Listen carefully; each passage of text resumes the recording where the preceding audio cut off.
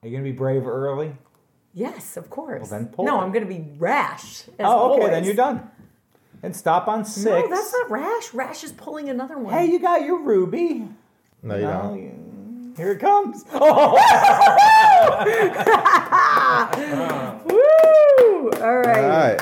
I could still pull another one. Welcome to Which Game First, where we boldly explore the hilariously huge world of board games. Did we find any hidden treasures you've been missing out on? Let's find out. First up this week, Double Toil and Trouble, Fire, Burn, and Cauldron Boom in the Quacks of Quedlingburg. Next, we team up to crush the baddies and grab the loot as we roll our way through the world of Too Many Bones, Undertow. And lastly, we fire up our charburners as we produce our wares Middle Ages style with Oh My Goods. I'm your host, Celeste DeAngelis. Now let's meet the rest of our brave and intrepid panel. Hi, I'm Evan Bernstein. The bravery of unearthing games cannot be underestimated. Trust me. Hi, I'm Ed Povolitis. I grieve for those willing to trust their fate to inanimate cubes. Hello, I'm Joe Unfried. The insult quack is short for quacksalver, a 17th century Dutch term for someone loudly hawking bottled miracle cures on a street. Hi, I'm Mike Grenier, and as the good doctor says, do what I do, hold tight and pretend it's a plan. Our first game up this week is The Quacks of Quedlingburg, designed by Wolfgang Warsch, published by North Star Games in 2018. Number of players, 2 to 4, ages 10 and up, runtime 45 minutes. Okay, first impressions on this find, Mike? I know it smells like cough syrup, but I promise it's the perfect panacea. Joe? A game with complex decision webs along with pretty rubies, all that in a bag of chips. Let's get brewing. Ed?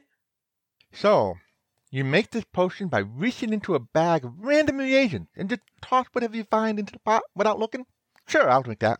Evan, how about you? Who knew that adding the ingredient cherry bomb to a potion might make it explode? Just saying. Being a snake oil salesman in Quedlingburg looks high risk, but nope, just high risk. But before we brew up some trouble, Evan, tell us a little bit about how it's played. In the Quacks of Quedlingburg, players are charlatans, or quack doctors, each making their own secret brew by adding ingredients one at a time. Take care with what you add, though, for a pinch of too much of this or that will spoil the whole mixture, and it might explode. Each player has their own bag of ingredient chips. During each round, they simultaneously draw chips and add them to their pot. The higher the face value of the drawn chip, the further it's placed in the swirling pattern. Push your luck as far as you can, but if you add too many cherry bombs, your pot's gonna explode. At the end of each round, players gain victory points and also coins to spend on new ingredients to add to their bags. But players with exploded pots must choose points or coins, not both. The player with the most victory points at the end of 9 rounds wins the game. So this game has some elements of your classic Euro games, but it also has a lot of fresh elements. I love the spiral board, and this whole brewing business was so much fun. So what did you guys think of combining a push your luck game with a Euro game? I think the bag building elements are really cool. Just you have to pick your ingredients to add to your bag, and you're not sure what you're going to draw out of the bag every time. Oh, yeah, it was so exciting. It's like, ooh, I don't want to pull a bomb out. I could blow up my pot. But if I don't pull a bomb out, then I could get farther along and get more potions to sell. Yes, I know there's a blue 4 in that bag. There's at least 2 of them, actually. As long as I don't pull that 3 cherry bomb, I'm fine. And I'm going to stop here. Okay. I want that green so bad. It's in there, Celeste. It's in there. Use all your psychic ability. There's only to one detect 3. It. Pull it out. What are the odds? I'll hold the bag. Oh, wow. You actually ended at 7. Ooh. Yeah. And on a rupee. Yeah. And then, boom. And then you pull it. Of course you pull it. Yeah. I simultaneously love and hate games like this because I always sucker myself into going for that epic thing. And I'm, oh yeah, there's 2 bombs and 1 awesome chip in the bag, and I'm still going to reach in for it. Yeah, don't worry, Mike. You were there in spirit through my bag because I blew my pot up all the time. Blowing up your pot does hurt if you do it early, I feel. I feel it's more damaging to you if you blow it up earlier in the game. I could get how people are going to blow up their pots later in the game because you're really going to go for broke to try and catch up at the end. I don't think it's that damaging in the real beginning because it's only like 1 or 2 victory points. But in the mid game, I think it's a little more damaging because now you have that choice of, do I get those 3 or 4 victory points or do I get the money I need to buy more chips? I usually lean towards getting the money early to build up the engine to make things better in the long run. But right. That would have worked here for sure. You definitely need to sell some potions to get money to buy more ingredients. So you definitely want to get your money going early. And variety is the spice of life in this game. So I would say the more different kinds of ingredients rather than going for one big one, is a good tactic, although Evan went for the big one early and it really helped him out. Yeah, there was some luck on my side. I did win. Yeah, he did win, and I think there's some strategy to synergizing, too, and I think Evan did that fairly well with his pumpkins. Evan did both. He bought low-end synergy ingredients and a high-end victory point engine. I was doing all mid-grade work, and I was figuring, I'll get middle stuff, middle ingredients. I'll just have a bunch of stuff in my bag. I won't pull cherry bombs. What are the odds? Yeah, what are the odds? Against the odds every time I blew my pot up. I wasn't even playing high risk. Sometimes that consistency strategy is really strong, though. Yeah. You probably did the right thing, just didn't have any luck with it. I think another thing Evan worked out well with, he the first one to buy one of the black hawk moth. Yeah, that was the high-end ingredient item, yes. And that was allowed him to get a lot of drips early in the game. And I think that put him ahead pretty good. They cost 10, though. My investment in the moth early on for 10, which is relatively expensive thing to do at the beginning of the game, paid off because what it allowed me to do is so long as I drew that moth, I would get to advance the starting placement of the swirls in my pot. So effectively, each and every round, I would start further along the board that progresses in which your spiral, which gives you the money and your victory points. And since nobody else was buying the moths, I sort of had a monopoly on that part of the game, and that definitely helped me along. Sometimes stuff like that happens in a game where someone sees you going towards a specific strategy and they just don't want to fight with you over it.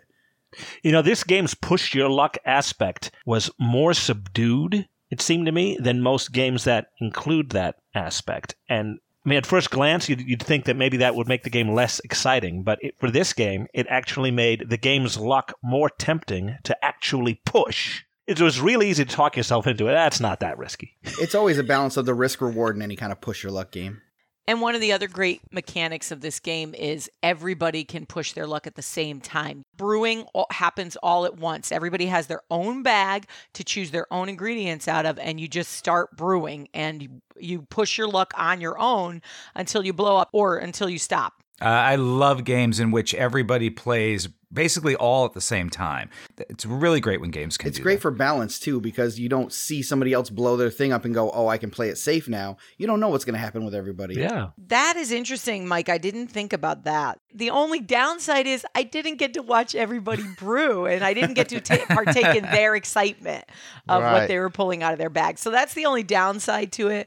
But there is another way to play that you can't actually get that experience. They suggest everybody pull one ingredient at a time and reveal what they got. So everybody sees what everybody's doing one chip at a time. Or the other thing I think was neat about the game is the way they use the rubies. You have 2 uses for them. One was to move your starting position a little bit further along the track, and the other was to refresh your flask, which is allow you to go, I don't really want to pull that white one. I'm going to put that cherry bomb back in the bag. Yeah, the flask was important. Everybody gets their own board. It's very nice, thick cardboard with colorful art on it.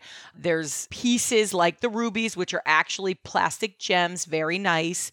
And you have a flask that's actually something you can pick up. It's a little piece of hard cardboard that's painted like a flask, full on one side and empty on the other. And that has a nice little spot on the board, too, to have a little bowl for that. And a little bowl for your rat tail. It's cool. The art is really colorful and just whimsical enough to represent the mood of this game. Mm-hmm. The spell books were really cool too. They were big, thick pieces of cardboard cut in the shape of books and painted to look like open recipes.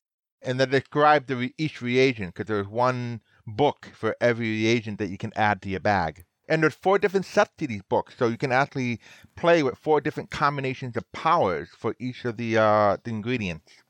A lot of my strategy centered on the rubies, and it was mostly because they looked so good. That's happened to me in other games too, where I just want to have a cool component in front of me, and even though it's not the best strategy for winning. Yeah. And I like the way the rat tail is used as a catch-up mechanism, where you use your score tracker, and if your score is far behind the leader, you can get a little rat tail for every rat you see along on the score track, and that allows you to get just a little bit ahead on your starting position. Yeah, that's right. So somebody doesn't run away with the victory points, and it gives the folks behind less of a chance to sort of catch up or get a better, more advantageous starting position for the next round of brewing. Hey, is it any wonder that this game is an award-winning game? The Kennerspiel des Jahres award winner, Enthusiast Game of the Year 2018 in Germany? No, not really. And North Star Games, which publishes it here in the United States, is the same company that brought us Happy Salmon and Funky Chicken, which are extremely different games. Yeah, there's a lot more thinking involved in this one, it seems. Yeah, so it looks like North Star designs their own games and also acquires games that may be winners from other countries to bring them here to publish. So thank you for that, North Star Games. And Wolfgang is the designer of The Mind, another Spiel des Jahres nominee. And if you're interested in North Star Games, they have a very fun bio page after my own heart. One of them was a sea captain for 12 years. Another was a hedge fund. Yeah, a hedge fund employee who decided to get into games instead and sort of follow their dreams. So that was an inspirational little bio page if you wanted to check it out. Okay, it's time to decide whether or not to dig up or bury the Quacks of Quedlinburg. Ed? I have a soft spot for alchemy as a chemist, but this is bag building, push your luck game. It's just a lot of fun, even without the theme. So dig this up. Joe? I'd love to play this again. Rev up the steam shovel. Dig it up. Evan? Yeah, Press Your Luck games are usually a hit with me. This one was no exception. It was great. Dig it up. And Mike, how about you? Well, I didn't get a chance to play this yet, but I cannot wait to blow stuff up. Even though I think it was a miss to favor the cautious player when their theme trumpets quackery, I will dig this fun and great-looking collection game up. Evan, where can you find it? Available at various online stores. The English version retails for about $50. And if you have thoughts about the Quacks of Quedlinburg, we would love to hear from you. We are at Which Game First on Facebook, Twitter, and Instagram. Our next game up this week is Too Many Bones, Undertow, designed by Josh J. Carlson and Adam Carlson, published by Chip Theory Games in 2018.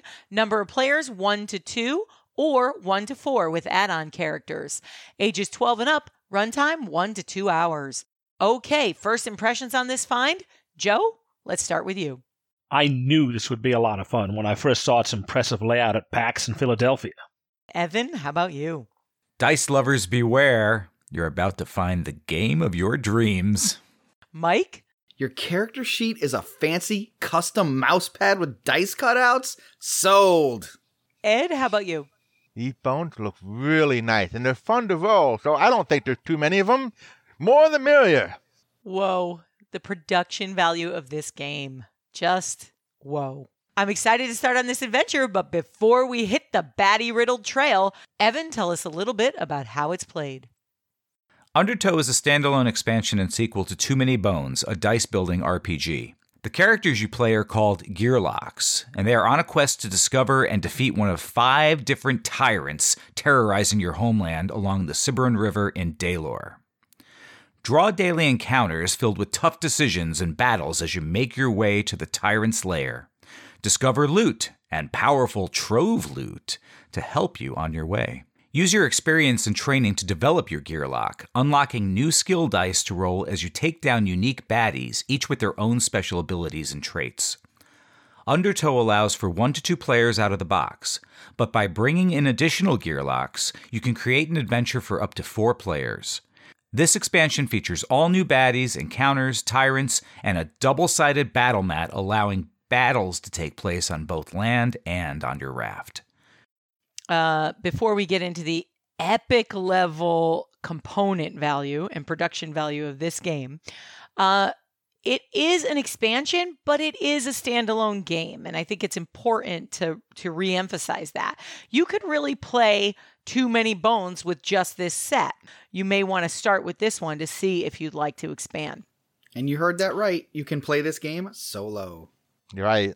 Now, I see this game being hailed as a dice builder RPG. You all certainly seem to be enjoying the game. What would you say was the most original concept in this game's realization? First, you get so mesmerized by the absolute beauty of the production value. I mean, I honestly don't think I've seen a game with so many well thought out pieces with such high production value. But when you get beyond that, what do you guys think was the most original thing? Oh, one thing I thought was really cool, I mean, not necessarily original, but the skills that you add to the dice. Each dice is a custom skill dice with very unique symbols on them, and they have a skill tree, so they add different abilities. And what's cool is every character is very different, with very different skills. Evan?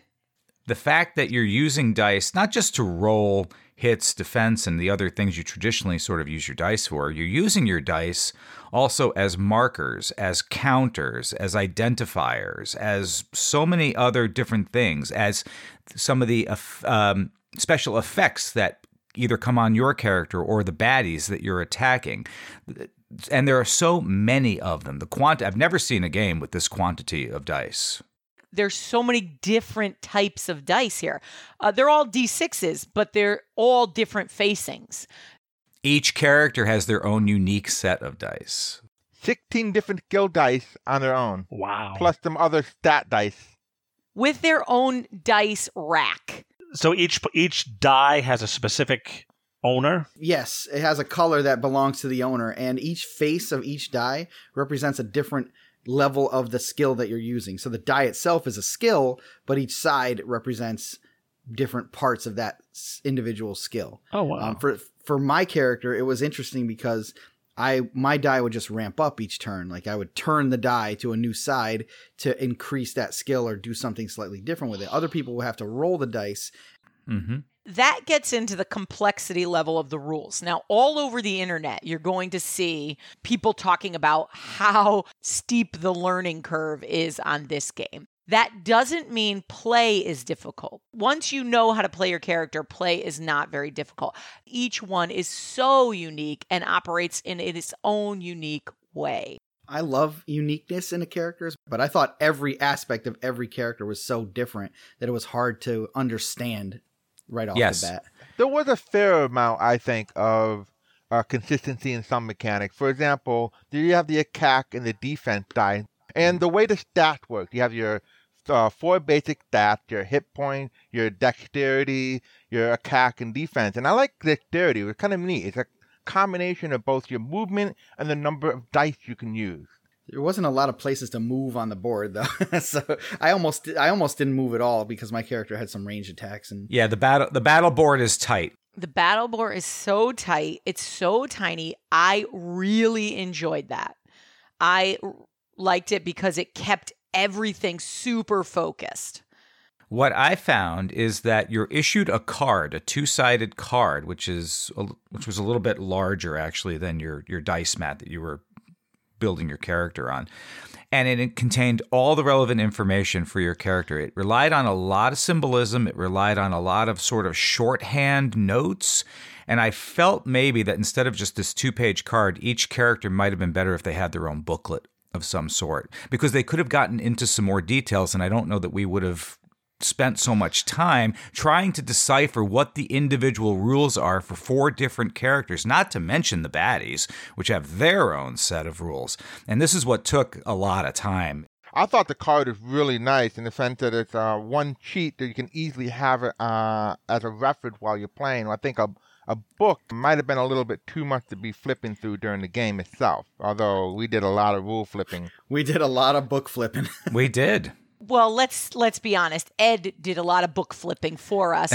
Well, there was only one saying, book. Ed, what does this mean? Ed, what does that mean? Ed, how do you interpret this? He did do the most research ahead of time for that. He was also having a little bit of a hard time playing his own character because we were asking him so many questions. Being able to have one sheet that had everything I needed on it, it was huge. As a regular D&D player, I am constantly looking for a template sheet for D&D that has everything I need and nothing I don't need on it. So not an inch of Good luck. wasted space. And that's what this game was. They are printed plastic that will not break or tear. You can wipe off, get the Dorito crumbs off of it, the Coke spills. Everything's going to come off of these. It's wonderful. Oh, the quality of the components are A+. Best I think we've used. Your character card is a mouse pad with die cutouts in it. Yes, and the die cutouts are critical. There are so many dice in this game that if it didn't have a place for your dice to slot into and the dice were just freestanding on the board, it would be a hot mess. There would be no way to keep your dice in place. It kind of gives you a cool visual, too, of your character building up in power because you see these new dice filling in the spaces. And you're like, Right. Yeah. And we didn't even get to the chip yet. Real poker chips. I mean, they're called chip theory. That's kind of their staple component. Here's another thing I loved about the individuality of the characters in this game. It's very unlikely that anybody's going to know all the rules, and nobody's going to think they know how to play your character better than you. Yeah, plus you focus a lot of your attention on your own character, so you don't really have time to like learn other people's character. right, Ed? Right. Yeah. It prevents what I like to call at the gaming table gamer-splaining of my character. So that there was nobody gamer-splaining my character to me, which I really enjoyed. No rule lawyering. And it kept me from being lazy. Oh, that's true. There's nobody I could lean on and say, well, if I don't know how to use this mechanic, Ed will tell me how to do it, or Evan will tell me how to do it. The rules, sadly, are the one thing I think this game is a little weak on. The well laid out rule book is not very consistent on its terminology. Because a lot of times it talks about moving to adjacent positions or adjacent spaces, and sometimes you can go orthogonal, and sometimes you can go diagonal. And I'm like, well, what is adjacent? Is it orthogonal or diagonal? Is it both? Or is it situational? And I spent so many hours trying to figure out what the word adjacent meant. It was just infuriating.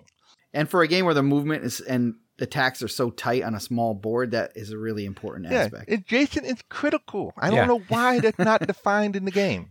Hexes, baby. My character had a power. Deal damage to all adjacent things on the board. I'm like, okay, define adjacent, please. We can't. All right, maybe I'll use some other power. These guys look Yeah. like they're just as far away as the guys that are right in front of me. Who gets affected here?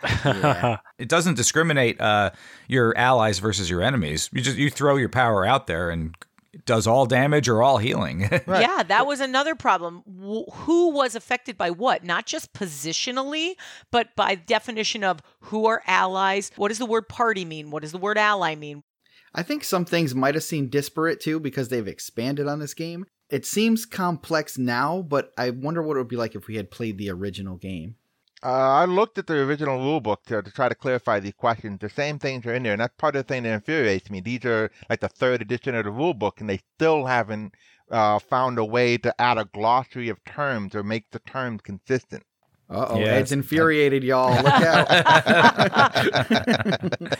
I want to say every time I had an interpretation disagreement or confusion and I consulted Ed, he always had a brilliant response. And I mean, that just goes back to like 30 years of expertise in these types of games and just being like, I think it means this. I'm like, oh, of course it means that. Well, And even if he was wrong, his level of confidence reassured us that we were playing the game as right as we could. Look, as long as we're all playing by the same rules, Yeah, it exactly. turns We're up okay consistent. in the end. Yeah. In addition to the crazy rules and components and stuff, there's also like a story to this game, the actual Yeah, role there playing is. aspect of it, which is cool. Do you have one scenario if you're going after this tyrant, another one if you're going after that tyrant, another one if you're going after that tyrant? Actually, what you do is you choose your tyrant at the beginning of the adventure. So you're not going up against all of them at once. You're just picking one. And we decided to go for Colossum. This is what his epilogue said. The jungle shakes. Apes rain down from the trees as the canister containing Colossum's second brain shatters, spilling an unknown fluid onto the jungle floor. The freshly grounded apes appear confused, as if waking from a dream. Their future behavior is anyone's guess. The knowledge and consciousness they shared with their leader has been severed, but what will they retain? They look around indifferently, but an extra spark of consciousness appears to linger on their faces. Whatever bizarre tech was at work in these jungles seems to have lingering effects. So they kind of leave you a potential part 2 exit there. Yeah. Well, yeah. Victory, or was it? Victory for now. Yeah. They set this up so you can do a campaign, which you'll fight several tyrants over a campaign of adventures. Yeah, it makes me want a campaign. I did all the work of learning the rules. Yeah. And did we mention this is a choose-your-own-adventure style game? This new special encounter is called Eat or Retreat. Success! The escape from Obendar was draining, but now the real struggle begins. Better judgment stands at odds with the stomach's grumbling. And we're just out of the hole that we escaped out of. No! Come on, Nightshade. You get your Nightshade hunts on the battlefield. Gasket eats treasure. Each of the encounter cards you draw has, well, most of them have a choice. It's like, take the hard fight for better treasure or take the easy fight. And they'll explain why the scenario is happening the way it is. Or some encounters are not even fights at all. It's like, dump as much treasure and weight as you can overboard from the ship or you'll sink. Okay, it's time to decide whether or not to dig up or bury Too Many Bones, Undertow. Evan, how about you? Choose your own adventure games are cool. The components of this game are some of the best I've ever seen. And I say if you have 3 to 6 hours to spend on a game, then go ahead and dig this one up. Mike? It's gorgeous, it's silly, and I'm looking forward to exploring more of this ridiculous world. Dig it up. Ed? Building your characters with skill dice to roll is pretty awesome on its own. Add to that the amazing production value of the components. With the Choose Your Own Path adventure, please dig this up. Joe? Withholding judgment since I didn't play. I'd love to, though. Despite the mind-spinning crunchiness of the rules, wow, I had a lot of fun in this immersive dice game. Yes, I am going to call it a dice game. Dig it up. Ed, where can you find it? This game is only for sale from Chip Theory Games on their website, chiptheorygames.com or toomanybones.com. Undertow for 1 to 2 players is $85. In the original game, Too Many Bones, is 1 to 4 players, $130. Add-on characters are $25 each. Ooh, you mean you can pick characters individually? They come in their own cool box. Some of them do, yes. The add-ons do. If you have thoughts about Too Many Bones, let us know. We would love to hear from you. We are at Which Game First on Twitter, Facebook, and Instagram. Our last game this week is Oh My Goods, designed by Alexander Pfister, published by Mayfair Games and Lookout Spiel in 2015. We played the second edition from 2016. Number of players, 2 to 4, ages 10 and up. Runtime, 30 minutes. Okay, first impressions on this find. Ed? A resource management game in a small card box, and the cards have multiple uses? Sign me up. Evan? Symbolism never looked so symbolic. Joe? An engine building game with decent artwork. I just hope the fun is not nudged out by too many choices. Mike? Looks like a lot to think about with so few components. Oh boy. Another resource management card game. The competition in this area is thick on the ground, so this one better have some wow factor to grab my attention. But before we get our engine rolling, Evan, tell us a little bit about how it's played. In Oh My Goods, you take the role of a craftsman during the Middle Ages, making use of your resources, constructing buildings, and maximizing your production chains to gain the most victory points. The cards can be used in 3 different ways: as a resource, as a building, or as a good. Each turn, you'll plan your production and select your building to make the most of the goods available in the community market and in your hand. Triggering your building's production chain will allow you to turn those goods into higher-end products that will earn you even more profit. You can hire assistants to help work an additional building. Once a player has built 8 buildings, the game ends, and the player with the most VPs wins. Did I miss the wow factor? Where was it? No, Celeste, the wow factor was the fact that you were the only player to actually draft one of those workers to help you. Yeah, so the wow factor was, wow, I made a mistake. I've actually used those workers to my benefit several times. It's tricky. It's very tricky figuring out how to use those workers because this game is super short. Yeah, and super tight, too. To me, the profit margin is extremely narrow, and I still don't see how to get this engine up and rolling. Well, I love the concept that you can tell your workers to work hard or work fast, i.e. conscientiously or sloppy, the foreman's lament. Oh, that's true, yeah. Yeah, I mean, that was an interesting piece. So you had a worker, and on one side, the worker had a happy face. And on the happy side, you think you're going to have enough supplies to get everything rolling right. On the other side is an unhappy face where you think you're not going to have enough supplies to run it right, but you're going to pump out whatever you can. Great. What are the 15 symbols in the center and what on earth do they mean? The symbology in this game is really complex in a heartless Euro game style. It was not interesting to me in the way that the really complex symbology in Hotel Austria was, for example. Also, the images that the symbology used, meaning the actual drawings, I did not find them interesting, nor did I find them clear. The pile of wool looked to me like a cup of yogurt, for example. Well, this game needed a lot of symbols to tell you quickly what it could do because there were so many uses for each card. Well, that's true, too. I picked up the symbology of the production buildings pretty quickly. They're pretty standard in Euro games, if you ask me. Well, that's the thing, Ed, right? It's very classic Euro game. It's very classic Euro symbology.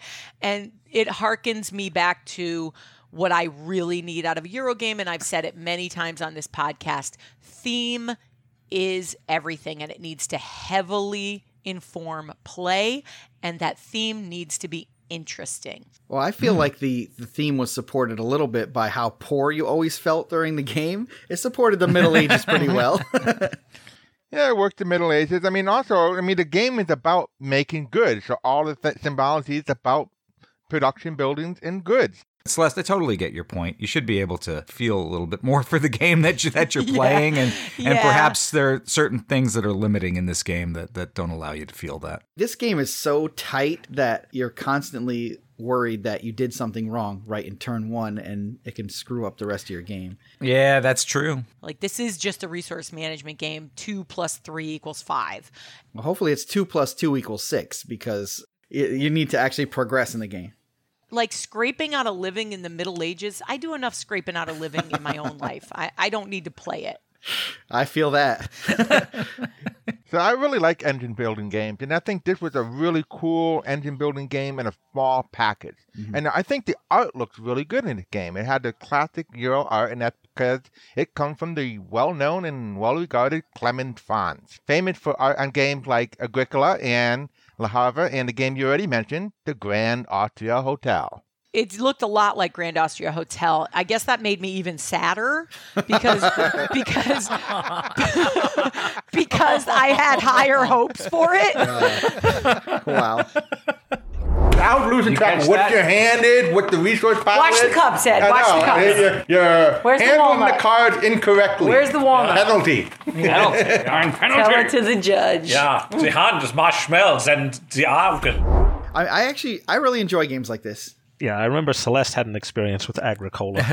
Like she even forbids me from even bringing it into the house anymore. Yeah, it's been banned.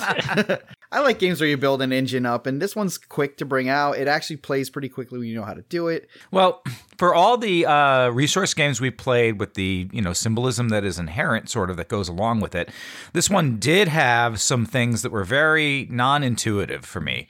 And I also only maybe towards the end of the game started to understand how some of the alternate ways of producing the things really started to work.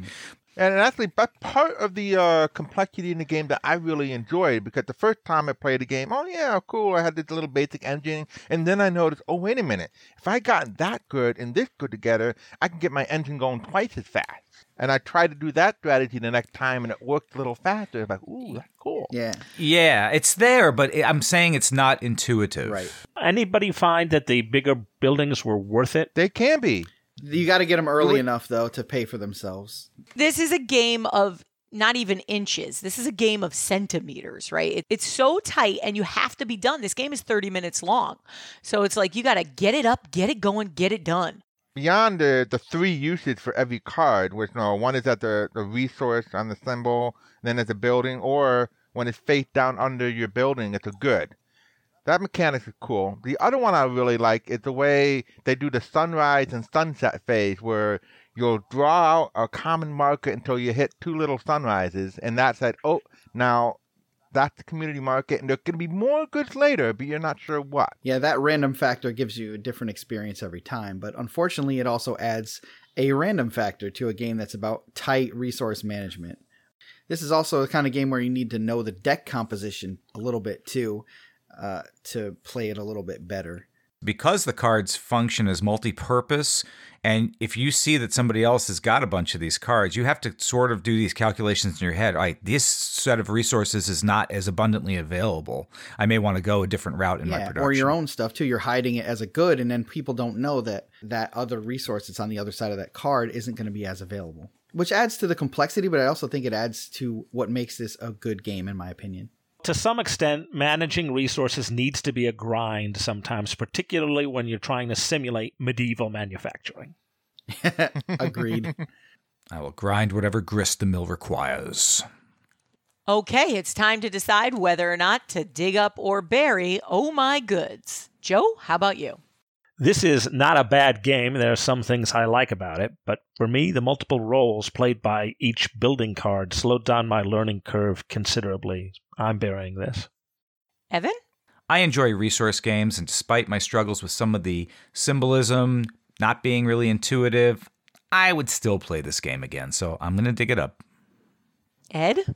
There's great variety in the buildings and the strategies to try. It feels really awesome to get a good production chain going, so dig this up. Mike? The purposefully stressful decisions forced by this game make it either great or unwelcome depending on the occasion, but I do enjoy a compact and relatively quick brain burner, so I say dig it up. Admittedly, I do have a high bar for resource management games. It has to be super interesting for me to want to play. So in this case, I'm going to have to say put the game in the char burner and bury it. Mike, where can you find this game? I've seen it online for about $18, but I would check your local gaming store first. They may have a copy. If you have thoughts about Oh My Goods, let us know. We are at Which Game First on Facebook, Twitter, and Instagram. We would love to hear from you. And that brings us to the end of our show. We look forward to hearing about all the game exploring you've done. If you'd like more perks and content from our show, including exclusive episodes for just $3 a month, you can go to our website and click on Become a Supporter today. If you get a chance, please leave us a rating or a review on your favorite podcaster or anywhere else. Join our chat on our Discord server, Which Game First, and our Patreon supporters get access to exclusive channels. Follow us on your favorite social media. We are at Which Game First on Twitter, Facebook, and Instagram. Happy gaming, explorers! Arrivederci. It's a wrap. Hey, let's see if we can get Too Many Bones done in just 3 hours this time. Once a foreman could hire his own workers, pay them what he pleased, and fire them at will.